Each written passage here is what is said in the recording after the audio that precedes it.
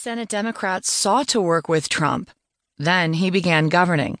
By Jennifer Steinhauer, in the New York Times U.S. section. I'm Christy Burns.